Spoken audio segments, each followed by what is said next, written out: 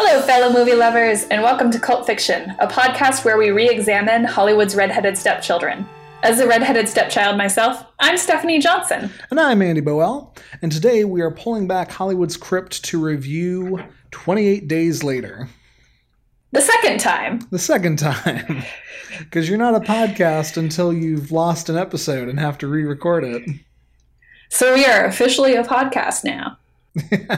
Yeah, just for a little behind the pod, we recorded this the first time, and it was a lovely recording, and I don't know what happened, but my audio file got corrupted, so about halfway through, you just hear me saying, and zombies, and zombies, and zombies, for a solid, 30 minutes. And I figured that wouldn't be a fun bit. So, although if you still have that audio file, we should put that at the end of this file. Yeah, there you go. Just so it tags out with you just going and zombies and zombies. It's a plan. So we're talking about 28 Days Later. What is this weird movie about? So 28 Days Later is the story of Jim, a man who wakes up a month after the apocalypse. Upon waking up naked and alone in the hospital, Jim wanders an empty London until discovering the monstrous rage-infected humans that now haunt the city. Jim is saved by survivor Selena, and together, with a small family, they journey away from the city towards the promise of salvation at a military camp, unaware of the different dangers waiting for them there.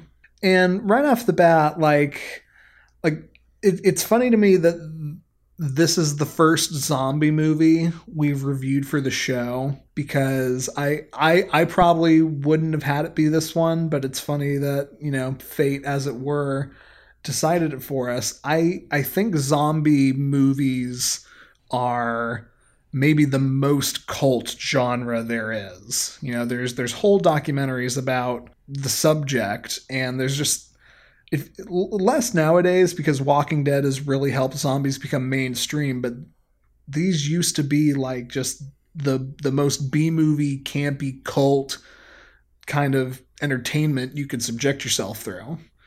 And 28 Days Later kind of restarted the genre back in 2002. Yes, and I want to disagree with you right off the bat that this is not a cult movie. Right. I mean, I am all for the genre of zombies being cult, but I think this movie did too well to be considered cult. It did well critically. It did well financially. It's so well known. I hear ya. I don't really think this is cult per se. No, I think you're right. So I really do think every zombie movie up to a certain point is cult. And I mean, this passes the test of if you type in is 28 Days Later cult, you'll see other people calling it a cult classic. But I think it's very fair, your disagreement. Yeah. And we'll talk about why when we get to that at the end. But as far as the movie, whether it's cult or not, did you like it? Yeah, and I was actually really surprised. So we've talked before in our podcast about how I'm a weenie when it comes to scary things. This wasn't actually too super scary for me. It was jump scary, but for the most part, it was just more fascinating and this really interesting discussion of what does society do at the end of the world? What is morality? Towards the end of the movie, it talks a lot about how do we hold ourselves accountable for morality? And it was this really fascinating discussion of what do you do at the end of the world? How do you stay good? Do you stay and fight? What happens? And I loved that conversation. I was all here for that. Sure. This was directed by Danny Boyle, who, if that name isn't familiar to some people, he directed Slumdog Millionaire, Trainspotting, and he's kind of having a little bit of a heyday right now. The last thing he directed was Yesterday, the Beatles movie. And he's a very talented, very capable director, and he managed to do a lot of really cool stuff with this. So to start it off, my favorite thing is the fact that the zombie virus outbreak, as it were, gets started because of a bunch of PETA eco warrior dumbasses. I loved that so much. Like, this is why you don't break into a biological testing site. Whether your intentions are good or not, and especially once the scientist says, "Oh my God, no, please, you can't let that out. Don't break that." Like, right, it's just these well-intentioned PETA warriors who are like, "Save the animals," and it's like, "Oh no, you don't know what you're doing, do you?" So next time, like, you break into a lab, just know that you might be causing the downfall of society. I don't know. I've never been that much of an activist, but like, I think I would draw the line at protesting and not breaking into places with biohazard symbols. Yeah, I think it's just interesting. This movie deals a lot with morality and gray. It's not a very black and white movie. There's a lot of moral gray, and a lot of that comes out in the character of Selena. Sure. She has this whole thing about like, how do you survive and what is family and what is moving forward. And a lot of this black or white, gray conversation comes in with her. Right. And I mean, she's played by Naomi Harris, and she's a brilliant character, and she has a brilliant arc. You know, she goes from being this ultra pragmatic, cold warrior woman who, you know, kills her friend the moment it even seems like he has been infected, and manages to rekindle some of that more tender humanity throughout the end of the movie. Yeah. But we're getting ahead of ourselves. So the first third of the movie is the character of Jim walking through a completely shut down London. Right. And this is I love the idea of this disaster. Yes. And I think like this is part of why it was such a hit. Like, to think about 2002 modern day as much as anything can be, London being completely shut down, and just the ghost town city. It's so eerie, and it's so powerful. And it's actually like really crazy that they were able to even pull it off. You know, the way the filmmakers were able to do this was using a lot of prosumer handheld cameras. You know, this was the turn of the millennium, and video camera technology had gotten to the point where they could do that. So the first thing was, you know, they didn't have to have a full-on film crew. They didn't have to have thousands and thousands of dollars that takes time to set up. So they were able to block off, you know, the famous M8 bridge or whatever it's called in London, that famous bridge where you see Big Ben. They were able to block that off, and they were able to close off parts of the city in the early morning. And wow, it's impressive. I really think it is. Yeah. Well, and I think that's why the absence of sound, anytime there is sound, I actually, I think your request, I kept track of the times I jumped right. in the movie. And the first one is when Jim is walking through London and a car alarm goes off, because there's been no sound heretofore. That intense suddenness of that sound was horrifying. Absolutely. I love it. And Jim is great. Like, Jim is Cillian Murphy. Cillian Murphy? Yeah. I never rember how. Cillian, thank you. You know, Cillian Murphy, who is, you know, a brilliant actor, and this was not the first thing he did, but I think this was one of his first major leading roles. And, you know, we were just talking about Selena doing a great job. Jim and Cillian does a great job and has, you know, his own arc that he goes through. I think I think if he doesn't sell the barren, crazy London, then the movie is poorer for it. Yeah. Yeah, I think because we, the audience, wake up to the same disaster that Jim does, we kind of watch the transition through his eyes. Right. And we kind of wake up and see, oh, this is what's happening. And we figure it out with him. Right. And exactly right. Like, we don't know, just like he doesn't know how London, how England, how Britain fell. Right. And, we just wake up to a shaved head and naked Cillian Murphy, which I don't know why he was naked. Not mad about it. I don't know. But it's not impressive. It's not. It's pointy. Realistic.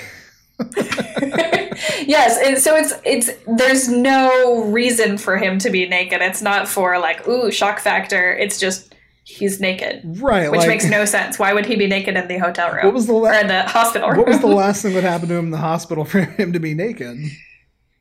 Yeah, what were the nurses doing? Yeah, You know. No! But okay, so the reason he's in the hospital, we find out later, is that he was a delivery guy and he was on his bike and he got clipped by a driver and went into a coma. Right. So he's been lying in a coma for who knows how long and wakes up in an abandoned hospital. At least 4 weeks, which is impressive that, I got the sense that the power was out in the hospital. So how was he being kept alive? I guess maybe that's a plot hole. Of if he was just sitting there for 4 weeks, how does that work? Yeah. Maybe the backup generator lasted for long enough to keep him alive. And then the reason he wakes up is because he wakes up and he's ravenous. There's an opening scene where he goes through the hospital and he sees an upturned snack machine. And he chugs down a Pepsi and I think shoves peanuts into his mouth.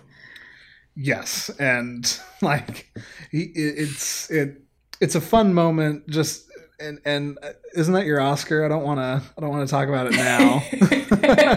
There is a lot of product placement in this movie, but notably there is a giant Pepsi vending machine. Yes. So Jim wanders out into London and I like this part, but also we talked about the prosumer cameras. I wonder if Danny Boyle got a little too excited about them and relied a little too much. There's the desaturation of London, which on the one hand is a really cool visual style, but 17 years later is also a very dated visual style. A lot of the shots, especially interior shots, get very claustrophobic and it's fisheye angled and it becomes very uncomfortable very quickly. So I want to give this movie praise, but I also think there are some things that could have gone better. The first time we see zombies, we get the amazing theme song. Really that intense pounding beat, but then it goes away for most of the movie. I think it only comes back once or twice. So I'm teeter-tottering, I guess. Well, and I wonder if part of the reason it's there is to physically make you feel uncomfortable. Right. Because there's so much going on that is just so jarring, like the complete and utter silence, such that whenever there's a sound, it's terrifying. Or that there's little to no movement in the first third that isn't Jim. So there's a moment when he walks into a church and there's a pile of bodies on the ground, and then someone sits straight up. And I was like, no, thank you.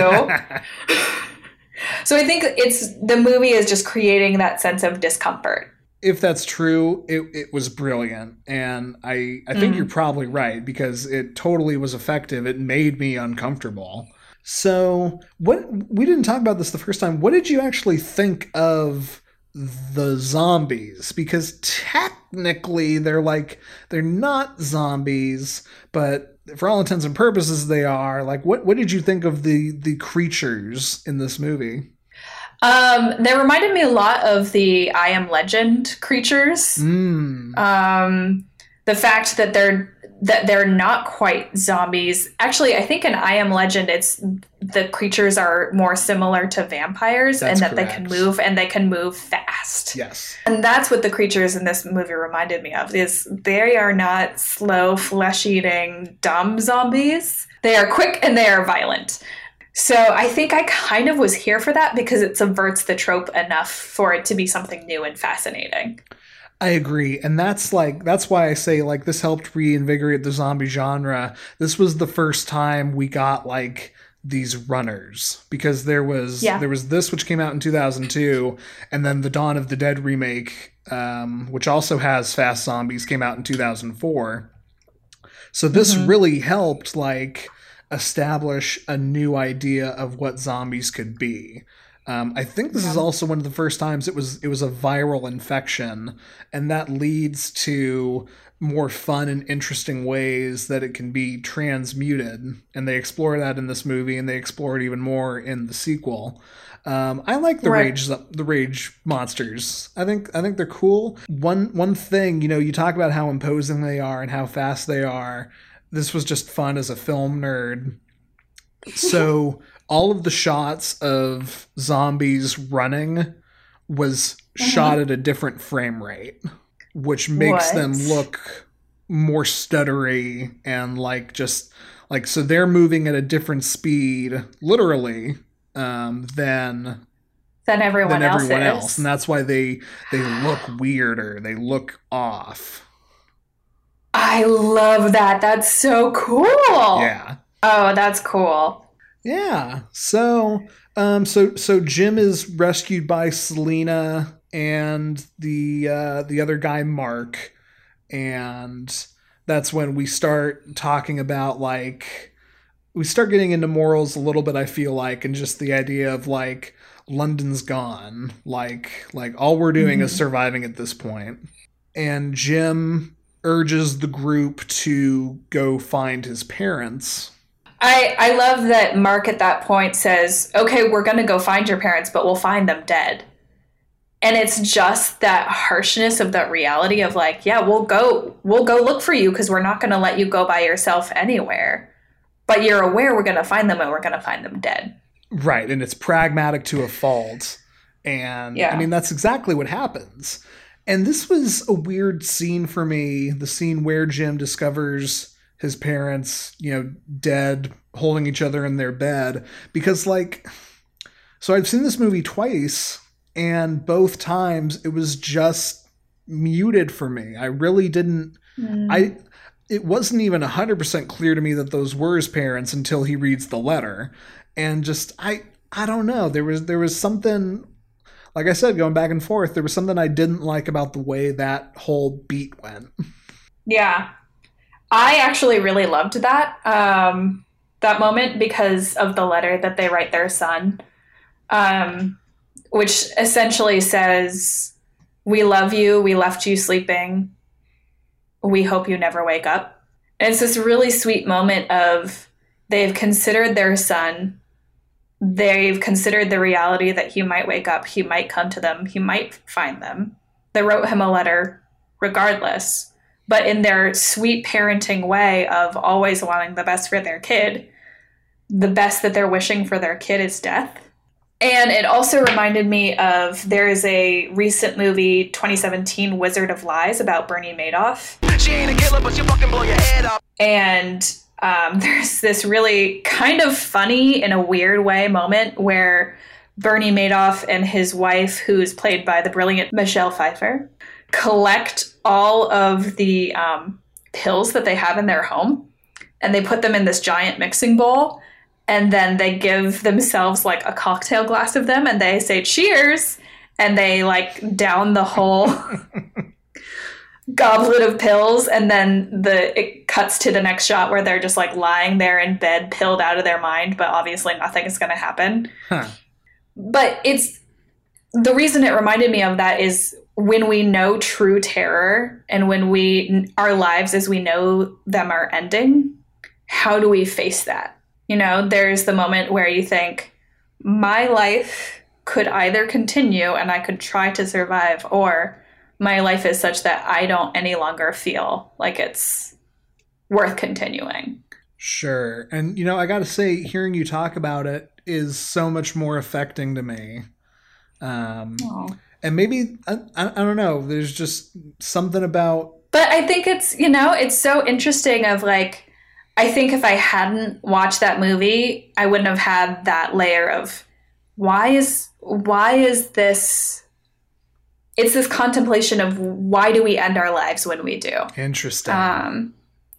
And I think it's interesting to me to contemplate if Jim had not been in a coma, would his parents have committed suicide? Sure. And that's the question. Like, and as much as it happens in pop culture, I don't know how many people really think about what they would do in that situation. Yeah. I always figure I would fight and survive, or at least try to fight and survive, but I'm also very invested in the creature comforts of my life. And I think more than anything it would be like, okay, find a way to arm myself and collect Kelly and Nathan and Nick and Allison, collect all our friends, and make our way up to North Carolina. You get here, I somehow have a 6-pack and like one of those Rambo vests of just bullets. Perfect. And yeah, that's who I want to be in the zombie apocalypse. I can see it, and I want to make that our next like poster. Perfect. A+. So go ahead. Yeah, back to the movie. Back to 28 Days Later. We get one of the few other jump scares of the movie where the two zombies jump through the window at Jim, but it's actually Mark who bites it, and this is where Selena kills him within seconds of... that is a fun moment where like she asks him if he's been bit, and he doesn't even have to say anything. She can see it on his face, and she just takes him out. Yeah. And Jim says later, how did you know he was bit? And she said, I didn't, but he did. Right.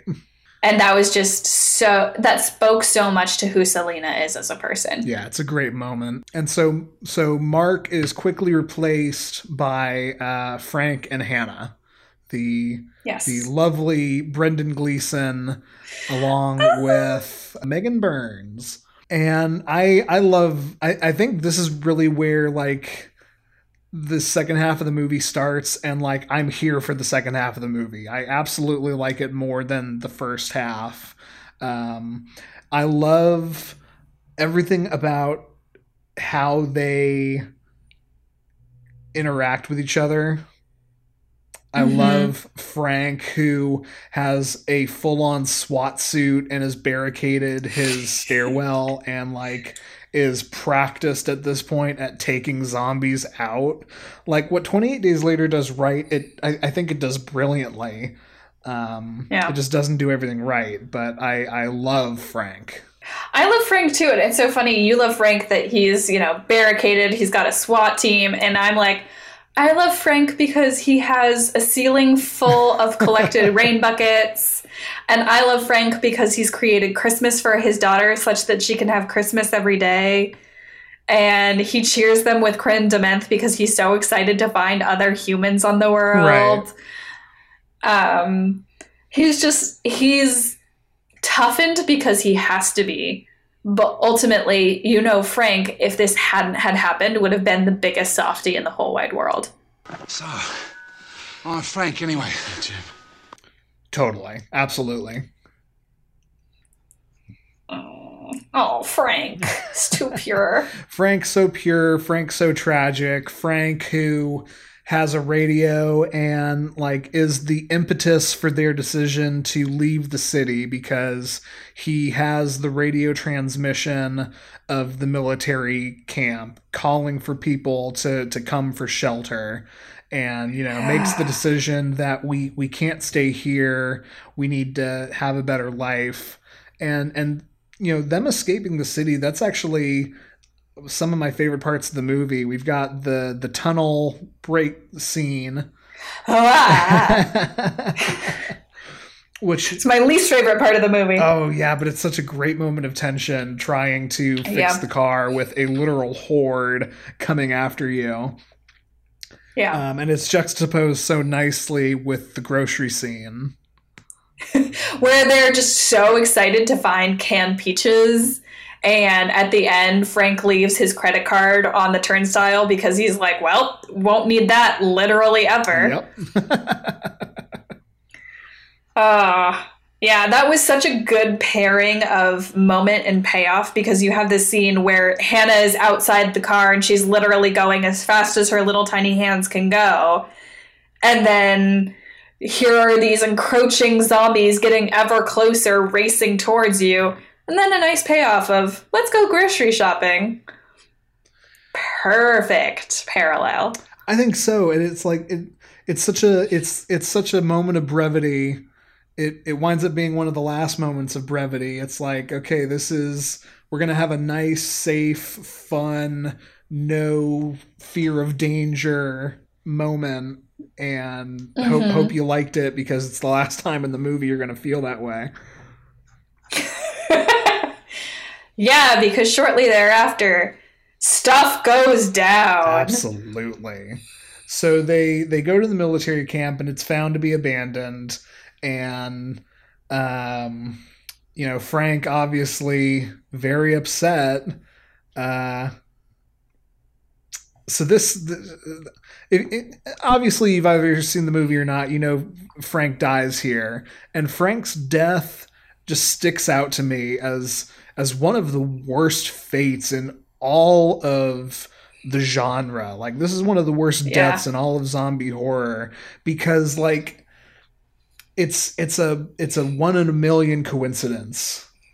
He kicks a post, which up on the top of the post is the zombie's corpse hanging. If he doesn't kick it, its blood doesn't drip down. If he's standing 2 inches to his right, the blood doesn't get into his eye. If he waits 5 minutes, the soldiers probably reveal themselves who are already there. But instead, he doesn't wait 5 minutes and he isn't 2 inches to his left and, becomes infected through contact in his eye. That's what I was talking about earlier, where, like, I really do like what 28 Days Later in the Universe does as all of the other different ways you can get got. Like, a drop of blood in an unprotected part of your body, and that's all it takes, and then you have the rage virus. And he's gunned down by the salvation he was leading them towards. Yeah. And I know you disagree. Well, no, I agree with you that it is a tragic death, but if he had stayed alive, his life would be so much worse. Which is a very fair point.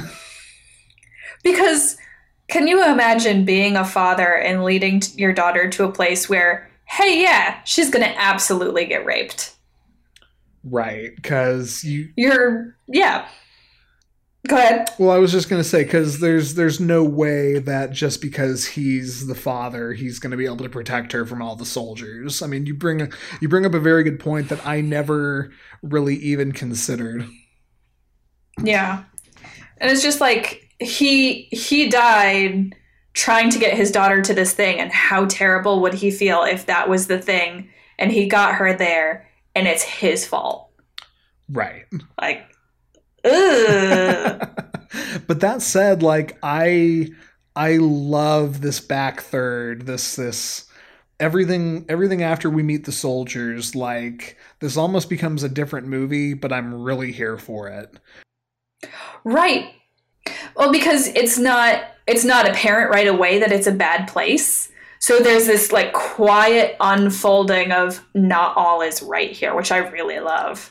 Absolutely. We get the brilliant Christopher Eccleston as the Colonel Kurtzian evil major who, is hiding the truth from his guests, but it was such a joy to see him. This came out around the same time that the Doctor Who relaunch started.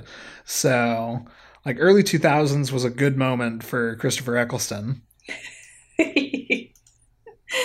his agent was working really hard then. I'm gonna get you stuff, Chris. I really am. Well, just inconsequential to anything, I think about this a lot. Like, if you pay attention and if you see a lot of movies and TV, you can tell when an actor nails an audition or when their agent like really works overtime, because all of a sudden one actor will be in like 3 or 4 different things within the span of 2 months. And it's like, oh, okay, good for you. You really nailed it that time. Whatever his audition was, Christopher Eccleston nailed it in this one.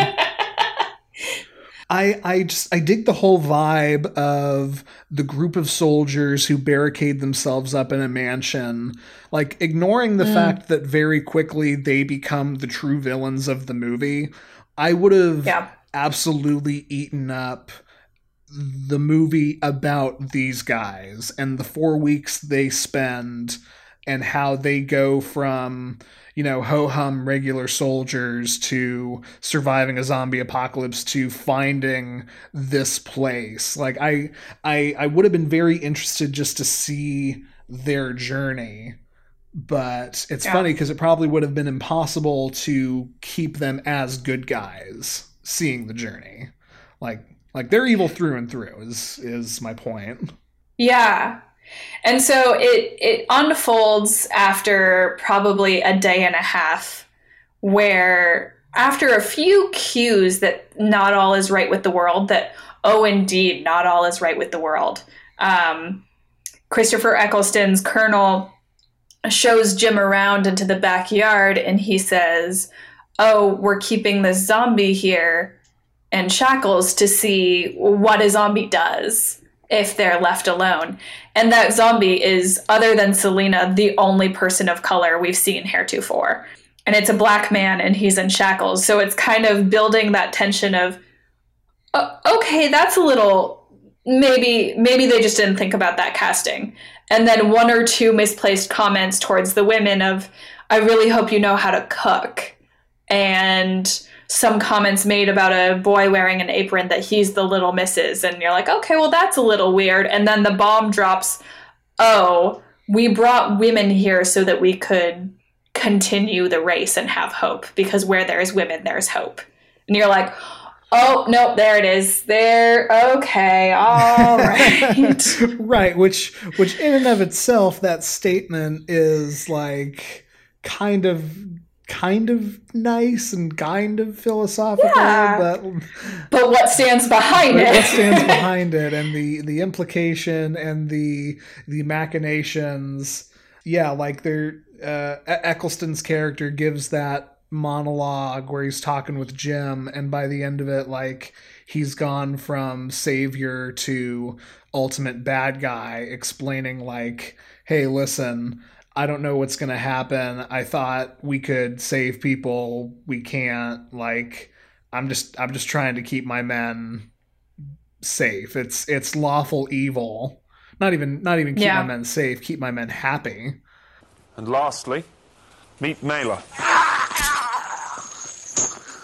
It absolutely becomes lawful evil. Yeah.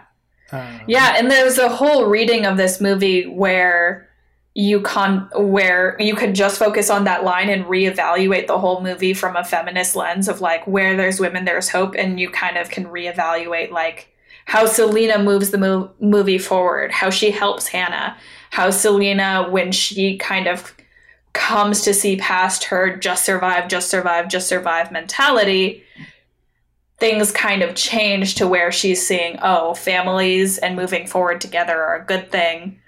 There's a whole reading of this movie that you can do based on that line. But then what's behind that line is Christopher Eccleston's character using women as tools to just keep men happy. Right. And as soon as I saw it, I thought to myself, I can't wait to hear what Stephanie thinks of this this rapist plot twist.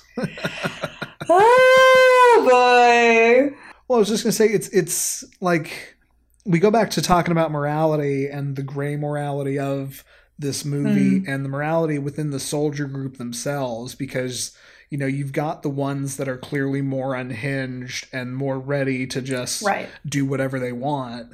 And then you've got poor Sergeant Farrell, who is the chaplain and is like trying his absolute best to just keep everyone good and proper and to keep themselves as humans and not just these, beasts with guns who do whatever they want. He's the guy later when they're both in jail, Sergeant Farrell and Jim, he's the one who has thought this thing through enough to figure out that this zombie apocalypse is only happening in England. Like, in 3 weeks, the world is going to start turning again, and like we're going to have to live with what we've done here. So let's make sure we can. And just nobody is there for it. Nobody's listening or interested. And that's such a tragedy, but like I love it. Yeah, because it starts this conversation of who do you become at the end of the world? Like, what do you do? And he's just sitting there trying to be a moral human and say, we're going to have to answer for this. And who do we answer to? Totally. And, he gets shot by his friend for his troubles. Yep. But that leads into the climax. And so Jim narrowly avoids getting shot himself and is on the wrong side of the wall. And I am here for survivor animal Jim. Like this, the last half of the last like 20 minutes of the movie, it's so badass to me and I love it. And he's naked again, is he not? Or is he wearing just pants? He's wearing just pants. For reasons he loses his shirt. I don't quite remember why, but he female gaze. Yeah,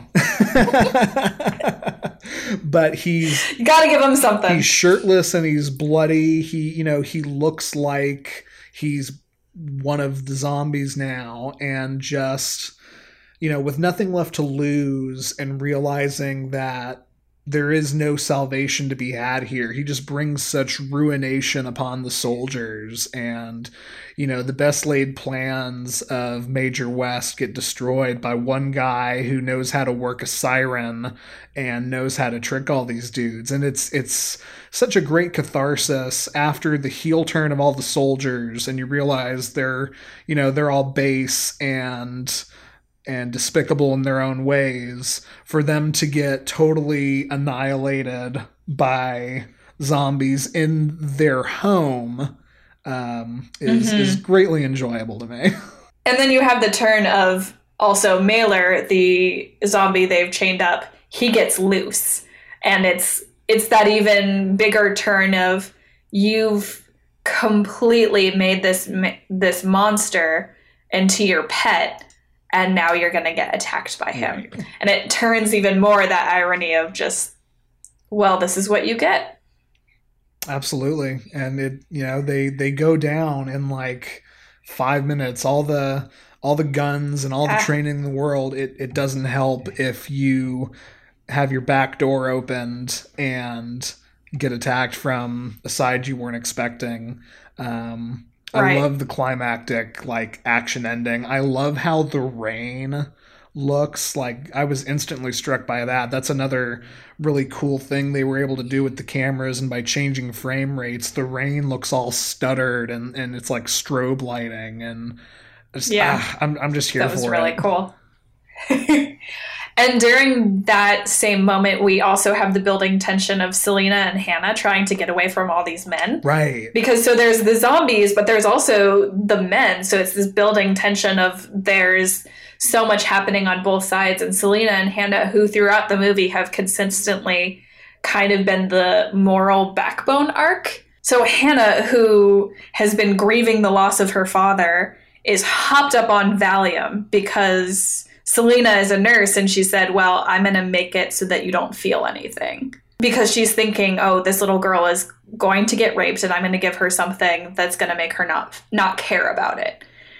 And so throughout this whole movie, their tension is building too, of they're trying to get away. And there is a moment where Hannah, in an attempt to stay away from a zombie, is clinging to the back of a mirror and her little arms are shaking and she's just like, this is the only thing I can think to do. And it's so brilliant that at the same time that the zombies are attacking, the men are attacking. So it becomes that whole conversation about who are truly the monsters here. Totally. We have our heroes, and if you're not one of these three people, in one way or another, you're a villain. Exactly. It's a really fascinating conversation about what is humanity, really. Totally.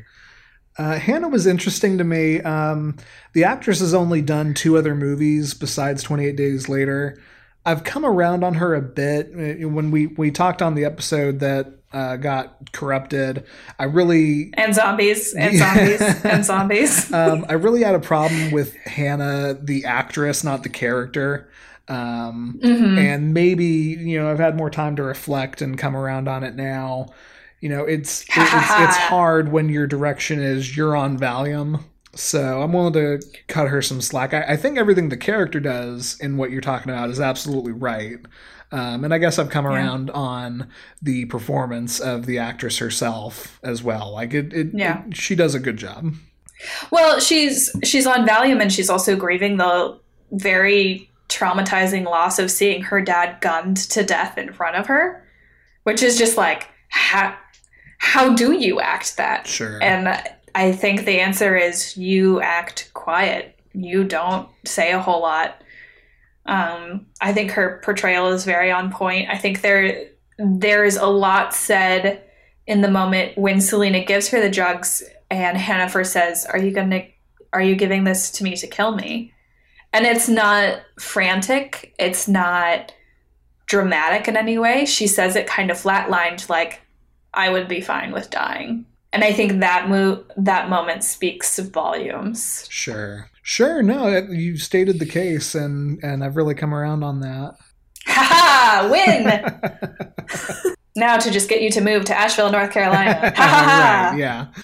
Yeah, my file can't be corrupted if we're on the same audio track because we're in the same room together. I mean... Hello. The reasons are multitude. So to lead us into the finale of the movie, Jim brings ruination and becomes the monster to save everybody. There's the great moment where Selena almost kills him because at a glance she thinks he's infected, and that like that is kind of the culmination of her arc, that she hesitates and takes that extra second, giving him the time to make it clear that he is not a rage monster. They make their way to the car and Jim gets shot by Major West. And that leads us, into what is actually one of the most hopeful zombie movie endings I think I've ever seen, where he survives the gunshot wound. And, we get the last minute of the movie where they're writing a note to passing jets. And what did you think of the ending? So there was that ending, and then there was another ending, like an alternate release, but I don't know if you want to talk about it in that order. I guess the ending as it was felt a little too Castaway and he gets rescued by a passing boat to me. I like the analogy there. I liked the ending more where he died and Selena and Hannah just pick up and move on with their life anyway. And Hannah says, what do we do? And Selena says, we keep going. Because that to me makes more sense with the rest of the movie and with the argument of the film of just women are the hope and we're going to keep going together. The end as it is felt a little too hopeful to me. Like, oh yeah, we're going to get through this, we're going to get better, and we're going to get rescued. I liked more wondering about what was going to happen. We're and I don't think you're wrong. It is a bit of a very bright and colorful bow to tie everything together. We're going to be okay. It's not all fucked. I've got insurance. I've seen it. Yeah. So the ending you prefer is actually the original ending. Ha! And they showed it to test audiences, and it was actually too depressing for people at the time. Oh, whatever. Right. So they reshot and they had Jim survive, and that's what gave the more hopeful ending. But I think you're right. Like the thesis of the movie kind of winds up being that line, "With women you have hope." And so as long as Selena and Hannah are still there, that through line works. We don't need Jim at that point. Yeah. But I also get that it's weird to kill your main protagonist at the end of the movie and then have it continue without him. I get that some people wouldn't prefer that in their narrative arcs. And there is something to that. I understand that, but at the same time it's like, but it's so bright and happy that it doesn't make sense to me. I gotcha. And like, this movie doesn't do anything to have me say it didn't age well, but it's interesting. Like, this was before Game of Thrones. This was before Walking Dead. You can kill the protagonist nowadays in ways that you really couldn't back then. And I think that's what we're seeing here. That's probably a really good point. Yeah. Like, what do you do when the protagonist is dead? That's when the story ends. Right. So, but no, all in all, I think it's still a great movie. It's still a very enjoyable movie. Yeah. And so, we talked about it a little bit, but I think we disagree on whether or not this is cult. Yeah. So give me your argument for that it's cult. Well, like, the thing of it is like it spawned a sequel, which if it spawned a franchise, that would be a knock against it. But a single sequel, I would allow. And honestly, I think 28 Weeks Later is the better of the two films. It also had a comic book miniseries, and like I said, it restarted the zombie genre. A lot of my argument is totally hinged on the point I made to start this about how like zombie movies are almost cult by default. Maybe I need to relook at that assumption, but that was really kind of the key thing for me. I don't know if just as a movie it's aged as well as some of the classics from the 70s and 80s, but it deserves credit for being something that saved the subgenre. Yeah.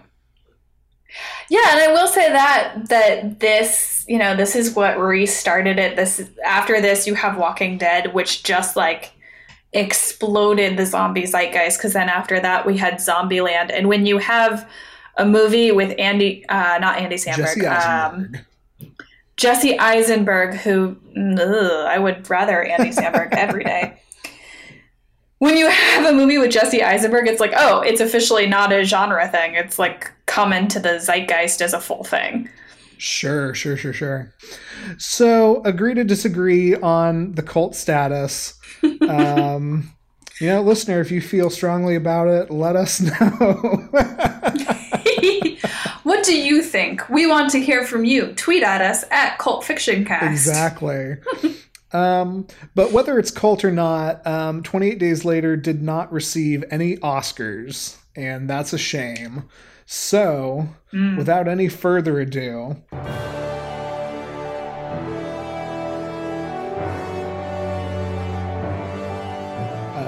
I would like to give 28 Days Later the Oscar for Most Awkward Toast. And what I had in mind when I wrote this was the scene you had talked about earlier with Frank. Frank in his apartment with a pair of utter strangers he has just saved decides, oh, what a momentous occasion. We need to have a toast.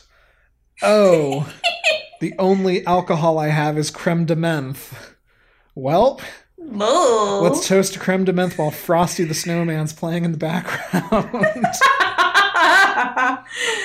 Oh, that's so great. So I took that down, and then I realized, oh, there's a second awkward toast, because there's the scene at the dinner where they toast with omelet made of rotten eggs. So Gross. Bevy with awkward toasts. There you go. Well, speaking of things you can toast with, I would like to give my Oscar for best product placement to Pepsi. Oh. Because as I said earlier, there is a turned over vending machine with Pepsi, and it's like, Pepsi! And I'm like, oh, hello, Pepsi. How much did you pay for that shot? Pepsi, when you're starving in the apocalypse. Pepsi, thanks, mother-in-law, for putting my husband through college with Pepsi money. There you go. My husband was raised on Pepsi money.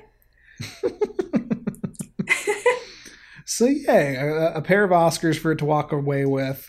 You wanted to do a new thing for this.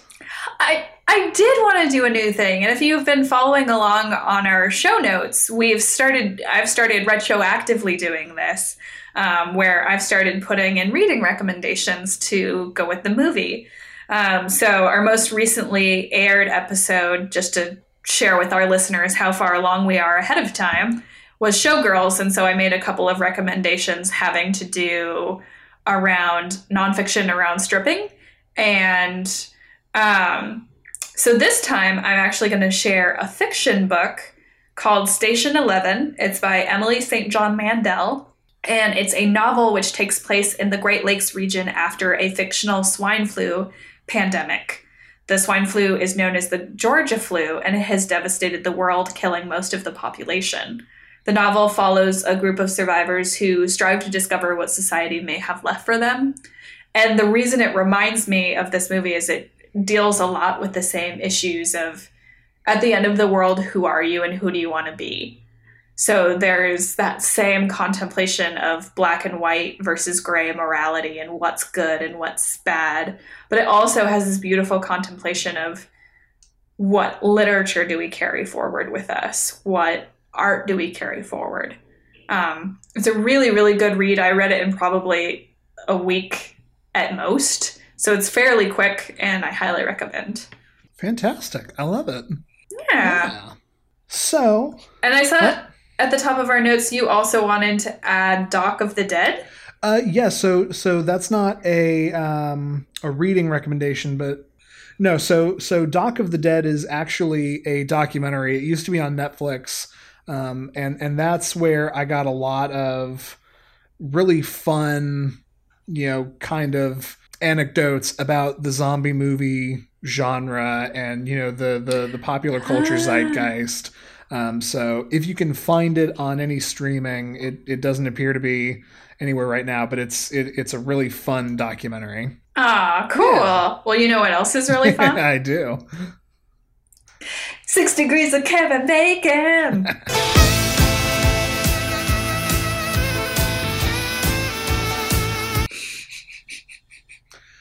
So, would you like to go first? I certainly can. I used the brilliant Brendan Gleeson as Frank, who was in Gangs of New York with John C. Reilly, who was in The River Wild with Kevin Bacon. Excellent. Yeah. John C. Reilly is so fun to me because, he's an actor that for the longest time, I just knew him as a funny guy, and he was, Will Ferrell's clown partner in crime. And then to see him in stuff like Gangs of New York or Chicago and to realize, oh no, you're like a capital A actor. It always makes me laugh. So my 6 Degrees does not have John C. Reilly, but it does have Brendan Gleeson. I love the man dearly and would like to use him as much as possible. Brendan Gleeson was also in Assassin's Creed with Michael Fassbender, who was in X-Men First Class with Kevin Bacon. That's awesome. Yay! We both got it in two. That's a tie. I'll take it. Yeah. I'm sorry. I have an in-house walking encyclopedia. It's not my fault. Okay. What movie do we get to watch next time? Let's find out. So, every episode on Cult Fiction, we We try to let fate decide, and we like to think the Hollywood crypt has a mind of its own. It certainly has worked in mysterious ways in the past. We have a grand total of still 317 possible movies, and we are going to be watching number 179. So also from the early 2000s, also maybe debatably a cult movie. Next time on Cult Fiction, we'll be watching 2000's American Psycho. Yes. I've been wanting to watch this movie for a really long time. Oh, have you not seen it? I have never seen it. Oh, excellent. Because when it came out, I was a wee babe. Sure. So that was not happening. I think this restarted, this was the start of adult Christian Bale, I think. Oh. Well, yeah, I'll watch pretty much anything with Christian Bale in it, so I'm very excited. Although this movie, I've heard this movie is rumored to make it not exciting to watch Christian Bale. This movie has some moments, for sure. Well, that's all for this edition of Cult Fiction. If you want to keep up, you can follow us on Twitter and Instagram at Cult Fiction Cast. You can also follow, rate, and review us on iTunes or wherever you get your podcasts.